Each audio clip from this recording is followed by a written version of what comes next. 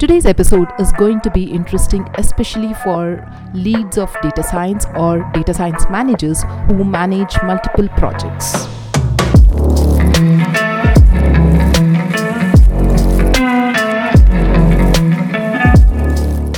Hello and welcome to all the data scientists to another new episode on Talking AWS for Data Science.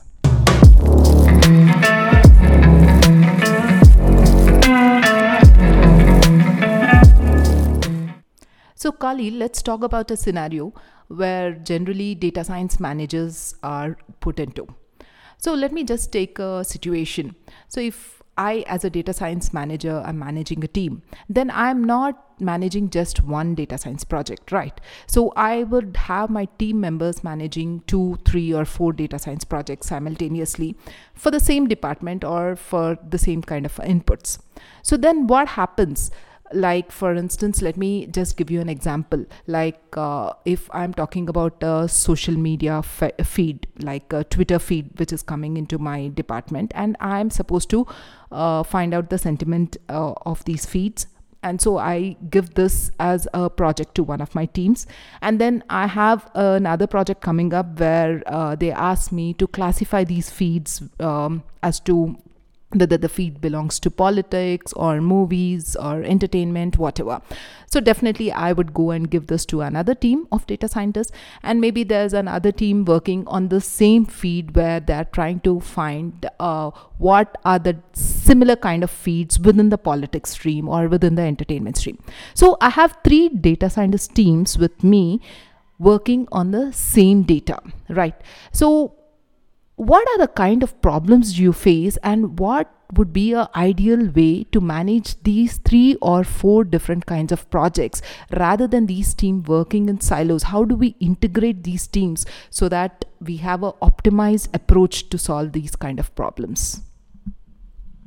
So this thing I see is very peculiar to data science managers. I don't see a scenario like this coming to a software manager or a manager who does programming or a business analyst kind of a thing. But I think especially on data science, definitely there is potential to optimize your pipelines and optimize your workflows. So let us analyze this problem, right? So you have 3 data science teams. Every data science team undergoes through the same process, which is data collection, data cleaning, training, deployment. So what is the most time consuming activity among all of these phases? So everybody knows that the data cleaning or else the feature engineering or feature transformation is the most time consuming activity. Somebody was saying that it takes around 60% of the entire data science team into doing your feature engineering. So now the challenge is, how could somebody optimize feature engineering process? So I'll throw the question back to you, Deepthi, because you mentioned the processing of Twitter and tweets, right? So if you are managing your tweet processing, definitely you must be doing some feature engineering. So how are you going to optimize that feature engineering process across your multiple teams? How do you do that? So ideally, I would not let my teams work in silos. See, ideally, if you look at the scenario, what I've said, the input is the same. The only thing is output is diversifying, right? You have 3 different outputs from one single input. Or when I say output, there are 3 different models coming up.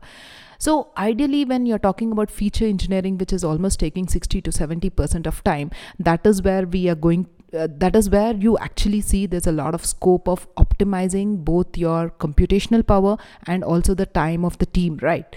So that is where I think we need to take a stop and say, hey, if team 1 is doing feature engineering with the same input data, why not team 2 and 3 also use the same feature engineering code or the data? The team 1 can actually go share the data with team 2 and 3 so that the other teams do not reinvent the wheel. So you're saving both the time of the teams and also think about the computational power which is required to convert all this data. Like for instance, in my example of Twitter feed, it's all natural language processing. And what is natural language processing? It is basically converting your text into numbers so that the computer or the machine understands. So how much computational power are you using? And then also you think about the storage power.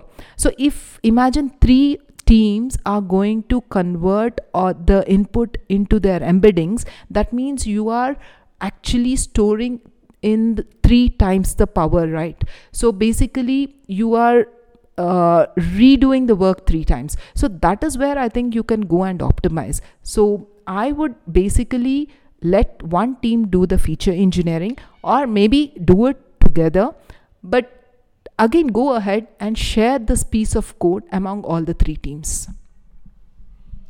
Yeah, exactly. I mean, the first thing would be to make all the 3 teams agree on the approach of transformation, because everybody has their own way of doing feature engineering. So yeah, so you answered your own question, right? Because initially you said, okay, how could a data science manager help in optimizing the process? And then you answered that optimizing the feature engineering step is a critical step in terms of reusing the process, maybe saving 60% of your time across all the projects which are using the same input data.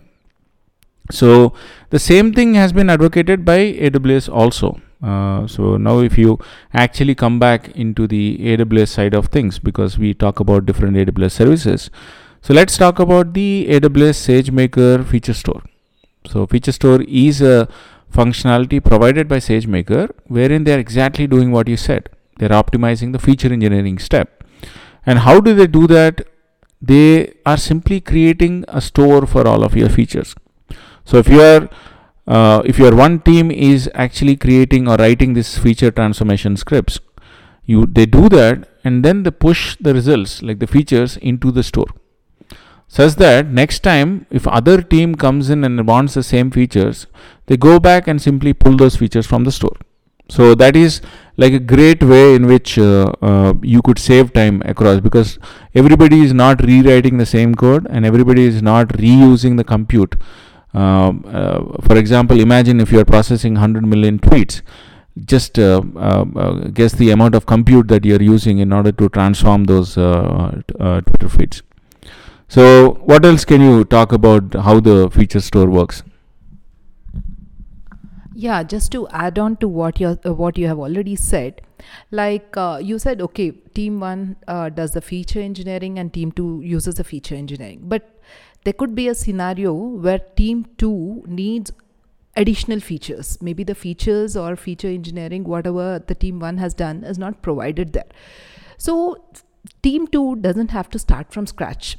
It just goes and adds the features what it requires to the feature store, and then it logs. So the feature store has this option of logging. So it actually logs the time event at which the features are being added and by whom they are being added. So it has got a unique identifier to identify who is adding, at what time it is what time they are adding, and you can also specify like what are the features are being added. So basically what all this says is feature store is a kind of a versioning device, I should say, where you have versions of your features. So now team 3 comes in and says, I don't need n plus 2 features, I just need n minus 10 features. So it needn't pull out all these features there. So it will pull out only n minus 10. And so now the question is, how will it pull out these features? And that is where there is this beautiful combination of feature store which connects to your Athena query. And Athena query, what it does, Athena query is nothing but a simple SQL statement.